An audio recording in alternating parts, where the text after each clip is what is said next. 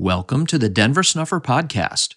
This is the third part of a series about persuasion, in which Denver discusses the role of persuasion in establishing Zion, how prophets have used persuasion in fulfilling their roles, and why no matter how good they otherwise might be, those who employ conflict, envy, strife, tumult, and contention cannot be invited to the wedding of the Lamb.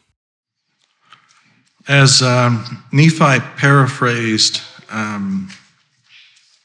Isaiah in the concluding chapter of Nephi's use of Isaiah in his material, he left out a phrase that appears in Isaiah 29. And I believe he did it very wittingly. I believe he did it so that as you look at the material, you'll ask yourself, why did he leave that out? And you think about the omission. And the vision of all is become unto you as the words of a book that is sealed. He left out the vision of all. Well, you're talking about Zion here yesterday and today, and as is usual, anytime you get to a substantive topic that's worth paying a lot of attention to, the Book of Mormon has something to say. In fact, while it doesn't comment at extraordinary length, the substance of what it has to say on this subject is really quite startling. And that is described for us in the 4th chapter of Nephi. But before the 4th chapter of Nephi picks up, the last verse of chapter 30 of 3rd Nephi is a precaution to us that are going to inherit this book, which Mormon made sure was inserted at this point in the narrative. What's remarkable as you look at that verse is it's how it then ties into the description that we're going to receive of the practice of Zion among those in the Book of Mormon. Turn, all ye Gentiles, from your wicked ways, and repent of your evil doings, of your lyings and deceivings, and of your whoredoms, and of your secret abominations, and your idolatries, and your murders, and your priestcrafts, and your envyings, and your strifes, and from all your wickedness and abominations. And come unto me and be baptized in my name, that you may receive a remission of your sins, and be filled with the Holy Ghost, that you may be numbered with my people who are of the house of Israel. Keep in mind that list of defects as we look into the things that are right and proper in the Zion that we find in 4th Nephi. In 4th Nephi, verse 2, it tells us that all the people were converted unto the Lord upon all the face of the land, both Nephites and Lamanites. And that's all good and well, but it goes on to say, and there were no contentions and disputations among them, which you have to add, because if you've been to any gospel doctrine class or any high priest group meeting or any elders quorum or relief society, there's always that, fellow or gal or group who have an incapacity to depart from contention. So it's not just being converted. See, they're narrowing it down. You get converted, but then you reach at some point a unanimity or an agreement upon what the gospel really means. And, well, take a look around. Oh, you Gentiles, turn from your wicked ways and ask yourself, okay, confine it to your own ward, to your own quorum, to your own relief society group, to your own stake. Confine it to whatever you want it to be confined to. Are there no contentions or disputations among them? It's a serious defect, it's a serious challenge, and it's one that we aren't meeting very well. And it's one of the reasons why we tend to neglect the Book of Mormon, because the Book of Mormon is always stepping on our toes. The relentless message of the Book of Mormon is, hey, repent. You suck. You're a mess. You, not them. I mean, it's not a matter of, I got religion, I'm safe. I got to recommend. I'm on the in club. I can get in those buildings that other people. That doesn't matter. You've got to repent. You are a defective item, incapable of resonating at the right frequency and receiving the Spirit of the Lord and finding not contention, but love in bringing people together and coming to become one.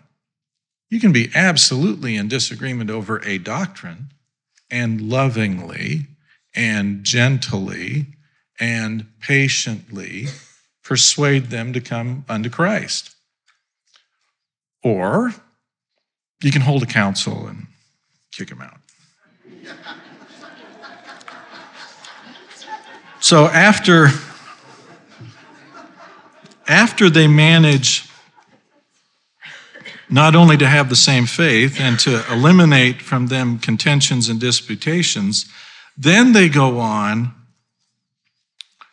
and every man did deal justly one with another. See, there's a difference between mercy and justice. Justice is a tougher standard. We don't want justice. We want a merciful Redeemer who will come in and who will make up for our defects. But this is saying every man, me, inside me, this is the turf we're talking about, did deal justly, the higher standard, with one another. You don't have to give me mercy because I'm going to give you justice. I'm going to be tougher on myself. It is fair that I do this for you. Oh, no, you don't have to do that. No. The standard by which they are evaluating their conduct internal to themselves is the more difficult standard. They're going to deal justly with one another. I will break my heart, I will break my wallet, I will break my life before I will not deal justly with you and give you everything that you're entitled to. See, it's putting the shoe on the other foot, and it's not the more relaxed and kindly and gentle standard, because when they're dealing with one another, they want to deal justly. A real problem for all those car dealers among us. So after we fixed the religious diversity and we fixed the contentions and the disputation, and we've grown enough now that we're willing to treat ourselves as the one upon whom justice has reign, then they get to the point that they had all things common among them. Anytime in the Book of Mormon, they're ticking off a list, and they do it everywhere in the Book of Mormon. This and this and this and this. Generally, what the writer is doing, because they've had a lot of time to reflect upon it, and they're etching on metal plates, which is a difficult thing to do, they are being extraordinarily careful with the material that they're committing to you. So when you encounter a list, you ought to look at it and say to yourself, is this a progression? Is what they're doing is telling you, here is how you get from one point to another. And we've encountered that already in 4th Nephi. You encounter it throughout. The Book of Mormon is a manual on how to return to God, and we read it like we do in Gospel Doctrine, where we're going to cover 8 chapters in 50 minutes. When Joseph Smith restored Enoch's record, now found in Genesis, Joseph learned about the last days Zion. It revealed, and the Lord called his people Zion because they were of one heart and one mind and dwelt in righteousness, and there was no poor among them. I do not believe this was their ancient goal, but it was a byproduct. Such a society cannot be organized, but can be gathered. Individuals rarely are able to persuade one another through arguing to expose the other man's error. Even among people who keep their eyes on the Lord and pay no heed to their neighbor's failure, still must grow to become people who refuse to judge and belittle others, those who are humbled by the opportunity to build a house of God, those who refuse to become an accuser. Even among humble people, the Lord can use to restore his house. There will be many things on which to disagree. Therefore, we should ask ourselves, what if I don't need to always be right? What if you don't need to be wrong? What if we don't need to debate? Can people with different backgrounds be of one heart? Can we have different ideas, value one another, and be of one mind? Is it possible to disagree with one another about meanings of scriptures and still dwell in righteousness? Can we explore, consider, and respectfully discuss incomplete or inaccurate ideas? What if no poor among us includes sharing the wealth of diverse and interesting ideas? This path of sober, thoughtful, open welcoming of differences is the only way first steps can be taken. We cannot jump into Zion. We must crawl there on bended knee, asking the Lord to bring us there. He's given us a blueprint in the answer and covenant. I am someone trying to understand and to teach truth with a recognition that the greatness of God dwarfs the capacity of any man to adequately convey to another. The best that we can do is to invite and to persuade and to say and to deliver constantly the message. Come and see for yourself. I believe that God will reveal himself to everyone. The way in which he may reveal himself at first may be very limited. It may be very small. But we ought to appreciate even that. And we ought to prize even that. By the time a person is given the opportunity to stand in the presence of God, they're not standing in the presence of God because God is trying to impress them or because God is trying to give them greater faith in him. It's because in all of the little ways in which God has previously revealed and made himself known, the person has accepted with deep appreciation and humility and come to the recognition that we are all really utterly dependent upon him. Within your family, within your marriage, are you and your wife learning to use persuasion? Within your marriage, are you and your husband learning to use gentleness in dealing with one another? Are the two of you together facing one another in all of the difficulties that come as a result of being married? Are you facing that together in meekness? Do you find that in all the relationship troubles, turmoils, and challenges, what predominates is kindness? Is there a search for understanding that results in pure knowledge when it comes to a dilemma?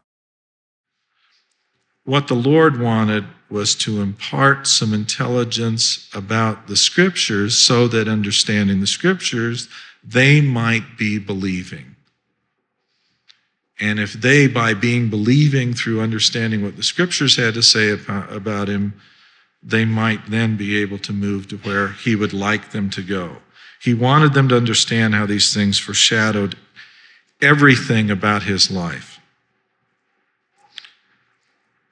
And they drew nigh unto the village, whither they went, and he made as though he would have gone further. The Lord's going to leave him now. He's talked to him for 7 miles. He's told him about the Scriptures, and he's going to leave. he's going to leave unless something happens. They either constrain him to stay with them and abide with them, or he's gone. That ought to tell you something else about the Lord. If they hadn't constrained him, he may very well have just left. Verse 29. But they constrained him, saying, abide with us, for it is toward evening, and the day is far spent. That inspired a hymn, you know. So they have been walking, we don't know how long, but approximately 7 miles, and the discourse has taken the better part of the day as they have walked. And towards evening, they're getting ready to pull over. It may be that this was one of the reasons why Cleopas never attempted a reconstruction. It may have overwhelmed him even at the thought of trying to reduce to writing everything that was there, although that's the purpose of the Holy Ghost, to enable you to be able to do that. But we are the poorer for not having this talk preserved. And he went in to tarry with them, and it came to pass, as he sat at meat with them, he took bread and blessed it and brake it and gave it to them. Now, what does that sound like? Yeah, it sounds like an ordinance.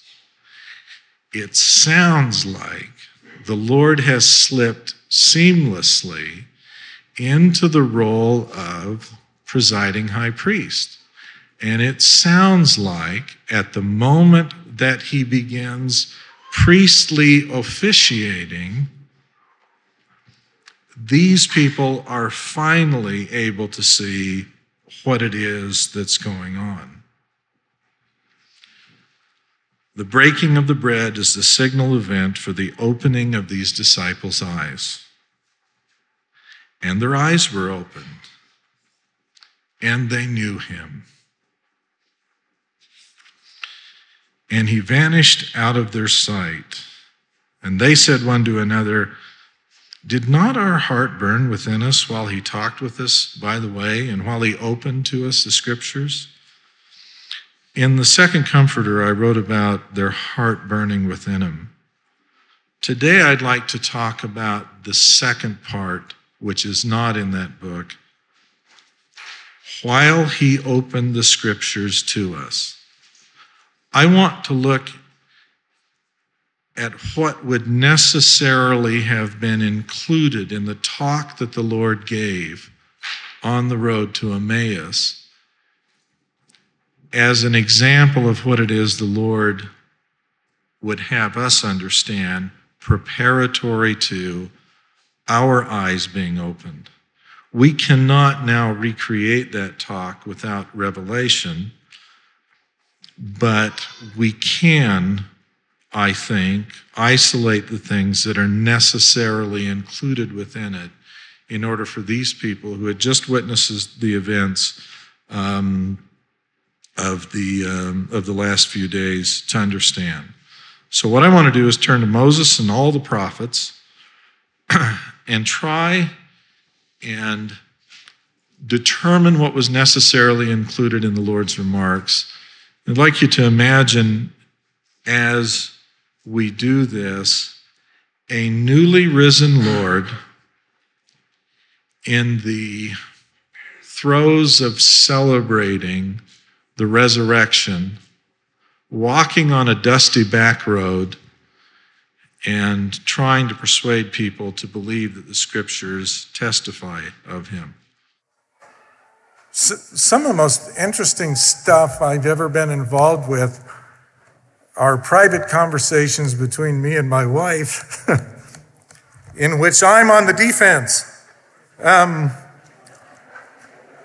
Since I have no influence with her apart from being able to persuade, and since it is my constant requirement to persuade, to explain, it doesn't matter that there are some people out there who think I have some kind of big whammy influence. The truth of the matter is, I believe it is absolutely required of me every time to persuade, to use gentleness and meekness, to demonstrate knowledge, and I do not cut myself any slack in requiring of me what I would expect of any man who advances a proposition and declares it to be true. One of the things my wife is constantly on the patrol for is this your opinion? Is this your best guess? Is this based upon evidence that you've got? Or does this come from the Lord? Because if it's any of those first things, shut up. But if it's that last thing, then help me understand, because that becomes a touchy proposition, and we want to be sure on that. I do my best not to get any power over the flesh, or, in other words, to put myself to the burden of persuasion. I've been trying to expound scriptures in everything that I've done, and I've been backed into a corner by the Lord on occasion and forced to say something that isn't just expounding scripture, and I hate that. I hate it when I'm put in that proposition, because I would much rather tell you what is in the mind of the Lord using the body of scripture to persuade you, so that, as one question asked over there, who are you? That won't matter. It shouldn't matter. There's only one thing that matters. What does the Lord expect of us? What does the Lord expect of you? What does the Lord expect of me? Let's figure that out. Let's do that. Which leads us then to the topic I intend to talk about tonight, which is the mission of Elijah. Because we have a narrative on Elijah that you are welcome to accept. I'm going to explain only how I understand it.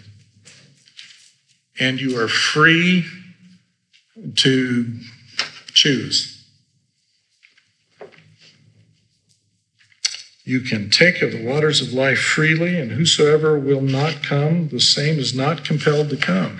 You don't need to come with me. You don't need to come with any man. You can be content as you are. I observe the Sabbath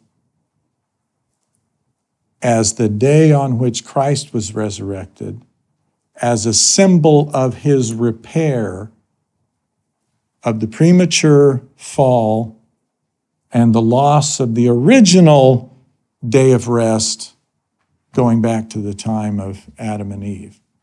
But yes, I keep the Sabbath.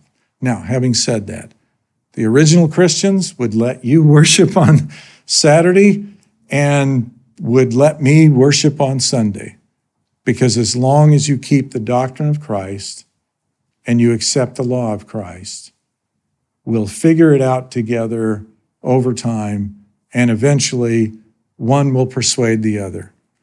Not perhaps by argument and debate, but by the quiet example that persuades the heart that there's something more to be preferred in one than in the other. Before asking you if you have any questions, we have 14 minutes before we have to wrap this up, because we need to vacate this entire place on time, as I mentioned when we began. Let me end by saying that I do believe in the potential for the unity of Christians coming together in one faith. I suspect that sitting here in this room, if every one of you were asked, are you a Christian, every one of you would respond yes. And I suspect if I asked you to explain what denomination you were, that probably everyone but you would tell you what's wrong with your particular version of Christianity. I don't think the measure of your Christianity is determined by whether or not I want to judge, condemn, dismiss, belittle, complain about your version. The authenticity of your Christianity is reckoned in your heart and in your relationship with God. And if that's authentic and if that's sincere, how dare anyone question that? If I think I know more than you and I have a better view of Jesus Christ and his atonement than do you, then I ought to assume the burden of persuading you.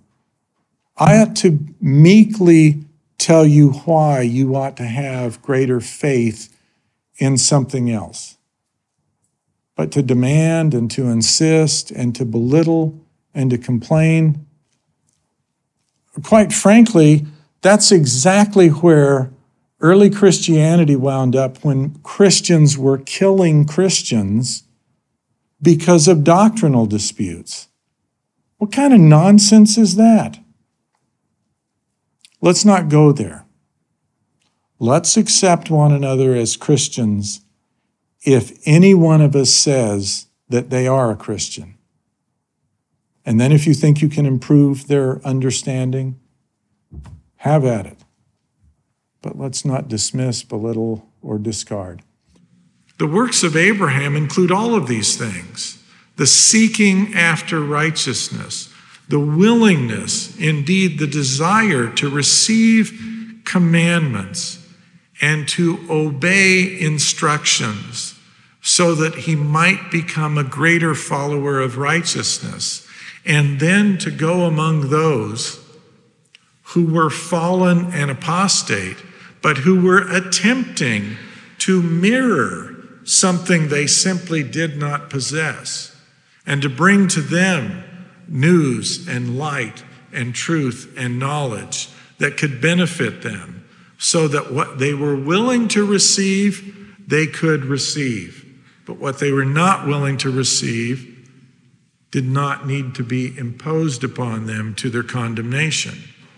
We have a delicate balance that we're trying to achieve. I mentioned all of the folks to whom I have presently spent my time attempting to persuade to accept greater light and truth.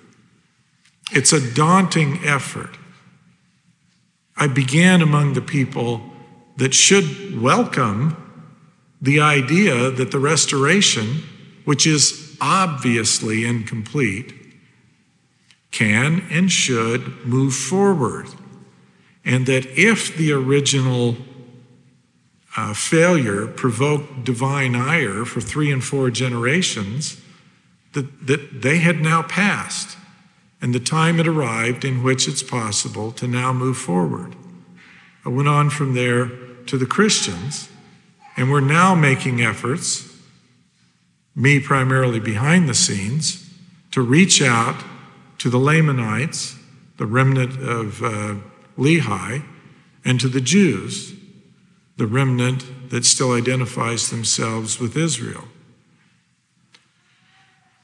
Don't spare your own effort in that regard, because only a handful are laboring to accomplish what needs to be accomplished to fulfill the covenant. So Joseph gets confronted with the dilemma of how you organize this thing. And Rigdon, who is trusted and a confidant, and who has been provided to Joseph for good and sufficient reasons to help Joseph in the new phase, gives the only kind of counsel one would expect from a Restoration New Testament vantage point, and that is, well, Joseph inquired how that got structured, inquired how one might do that. And so the form it takes is the form of a New Testament church. And Rigdon is looking for and advising Joseph, and Joseph is praying for and undoubtedly having authentic revelations about how you rebuild a New Testament church. And it didn't work. And with time, it managed to aggregate, well, the very list of stuff I read you: popularity, influence. It's the antithesis of no power or influence can or ought to be maintained by virtue of the priesthood. Have priesthood? It's nothing. It's no power. It's no influence. What do? Persuade. Pure knowledge. Invite and entice. Exactly as did the three men, our Lord being chief of them, who held the greatest dominion in the history of mankind. That's what you do. Christ taught this idea to the Nephites, which seems to be clearly taken from the mother's wisdom. And there shall be no disputations among you, as there have hitherto been. Neither shall there be disputations among you concerning the points of my doctrine, as there have hitherto been. For verily, verily, I say unto you, he that hath the spirit of contention is not of me, but is of the devil, who is the father of contention. And he stirreth up the hearts of men to contend with anger one with another. Behold, this is not my doctrine, to stir up the hearts of men with anger against one another. But this is my doctrine, that such things should be done away. It requires strength to refrain from contention and disputes with froward and arrogant people. When we feel strongly that we are right, or are firmly convinced someone else is wrong, it's difficult to bridle our tongue and meekly persuade without contention. But the Heavenly Mother possesses the strength required to look with compassion on our failings. She deals with her offspring using good judgment and common sense. She's opposed to arrogance, and when we are arrogant, we offend her. How many religious arguments, even religious wars, have been caused because mankind is too weak to patiently reason together? The history of this world is a bold testimony of what weak and deceived men do when they reject wisdom. At the time when Jesus Christ had living officials administering rites of the gospel, Paul was able to wrestle from heaven a dispensation. Using that dispensation, Paul became a dispensation head who did more, worked harder, and labored more abundantly in ministering to Christ's sheep and spreading the gospel than any other man we know of. Paul was not jealous of the others who knew Christ and had been called by him to the ministry. But there is some evidence of fear and jealousy towards Paul for his success in obtaining an independent dispensation of the gospel. Paul explained his diligence in spreading the gospel. In labors more abundant, in stripes above measure, in prisons more frequent, in deaths oft. Of the Jews 5 times received I 40, save one. 3 times I was beaten with rods. Once I was stoned. 3 times I suffered shipwreck. A night and a day I've been in the deep. Journeyings often, perils of waters, perils of robbers, perils by countrymen, perils by the heathen, perils in the city, perils in the wilderness, perils in the sea, perils among false brethren, in weariness and labor and sleeplessness often, in hunger and thirst, in fastings often, in cold and nakedness, besides those things that are outside, that which comes upon me daily, the care of all the churches. Despite the opposition Paul experienced among believers and non-believers alike, he remained of a cheery disposition. I have learned in whatever state I am to be content. It is this kind of contentment we should see among people today. When God's people are stirred to anger with each other, then even God is against them. After the spot for a temple in Missouri was revealed, the people who went there polluted it by their jealousies and fighting. The unbelieving Missourians were used by God to expel them from the place they had hoped to build a temple. They were surprised the holy spot could be taken from them. After it was taken, God explained why. Verily I say unto you, concerning your brethren who've been afflicted and persecuted and cast out from the land of their inheritance, I, the Lord, have suffered the afflictions to come upon them, wherewith they've been afflicted in consequence of their transgressions. Yet I will own them, and they shall be mine in that day when I shall come to make up my jewels. Therefore they must needs be chastened and tried, even as Abraham, who was commanded to offer up his only son. For all those who will not endure chastening, but deny me, cannot be sanctified. Behold, I say unto you, there were jarrings, and contentions, and envyings, and strifes, and lustful and covetous desires among them. Therefore, by these things they polluted their inheritances. They were slow to hearken unto the voice of the Lord their God. Therefore, the Lord their God is slow to hearken unto their prayers, to answer them in the day of their trouble. In the day of their peace, they esteemed lightly my counsel, but in the day of their trouble, of necessity, they feel after me. If the covenant with God is kept, then he will allow his house to be built. The covenant cannot be kept if there is jarring, contention, envy, strife, lustful and covetous desires. If we do the same as those who went before, we would pollute the ground again. I'm thankful we do not yet have a place to pollute. It would be better to never gain a promised place for God's house than to take possession and pollute it. The content Apostle Paul taught the believers of his day. Let your consecrations be without covetousness, and be content with giving such things as you have. For he has said, I will never leave you, nor forsake you, so that we may boldly say, the Lord is my helper, and I will not fear what man shall do unto me. If asked to carry a burden by God, do it willingly. If not asked, do not envy. Remember Alma's statement, behold, I am a man, and do sin in my wish, for I ought to be content with the things which the Lord hath allotted unto me. It is our common enemy who stirs us up to jealousy and envy, rather than patience and meekness. Great works of God fail because mankind will not wait on the Lord. To make the point clear for us, the record of these people explains, there was no contention in the land because of the love of God which did dwell in the hearts of the people. And there were no envyings, nor strifes, nor tumults, nor whoredoms, nor lyings, nor murders, nor any manner of lasciviousness. All the negatives were missing because the love of God dwelt in their hearts. Something else describes them. And surely there could not be a happier people among all the people who had been created by the hand of God. Consider those words carefully.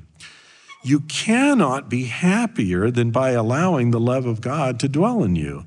The happiest people who have ever lived did so by the profound peace they displayed, equality they shared, fairness they showed one another, and love of God in their hearts. This is a description of our social opposites. Reviewing the answer to the prayer for covenant, the covenant, and the recent parable of the master's house shows that the Lord is pleading for us to become this. It's not easy. It will require civilizing the uncivilized. However, it is necessary to become the wise virgins and the invited guests wearing the wedding garment. 5 of the virtuous virgins who were expecting the wedding party to arrive were nevertheless excluded. They were virgins like the others, but the others were allowed to enter and they were not. They did not lack virginity. They did not lack notice. They were not surprised by an unexpected wedding party arriving, but they lacked oil, which is a symbol of the Holy Ghost. They failed to acquire the necessary spirit with which to avoid conflict, envy, strife, tumult, and contention. To grow into the kind of people God will want us to welcome into his dwelling requires practice, experience, and effort. People have not done it. Devout religious people are not prepared to live in peace with all things in common, with no poor among them. God is trying to create a civilization that does not yet exist. It is a privilege for God to give guidance to help prepare his people. There has always been a promise from the Lord that those who inherit Zion will be given commandments from him to follow. He declared, "Yea, blessed are they whose feet stand upon the land of Zion, who have obeyed my gospel, for they shall receive for their reward the good things of the earth, and it shall bring forth its strength, and they shall also be crowned with blessings from above, yea, with commandments, not a few, and with revelations in their time, that they are faithful and diligently before me." Those who mock or criticize efforts to complete the restoration are defining themselves as unworthy by their own words. No matter how good they may otherwise be, when they embrace conflict, envy, strife, tumult, and contention, they cannot be invited to the wedding of the Lamb.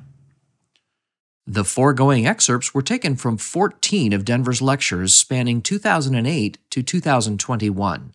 Please see the transcript for complete details. For information about upcoming Christian Fellowship conferences, meetings, and events, please visit restorationarchives.com. There you will also find a complete collection of Denver's lectures and papers, which are available free of charge. You can learn more about what God is doing to restore the gospel today at learnofchrist.org. Baptism or rebaptism is available for free at bornofwater.org to everyone who asks, with no obligation to pay, join, or attend any church, group, or organization. The new Restoration edition of the Scriptures was canonized in 2017. All 3 volumes are available online for free at scriptures.info. The covenant mentioned in this podcast is available to review at receivethecovenant.com. If you have questions or ideas for topics that you would like to have covered in this podcast, please submit them for consideration to questions@denversnufferpodcast.com. This podcast is a volunteer effort, produced under the direction of Denver Snuffer. We hope you'll share it with everyone interested in learning more about Christ, the coming Zion, and the restoration of authentic Christianity, now underway in our time.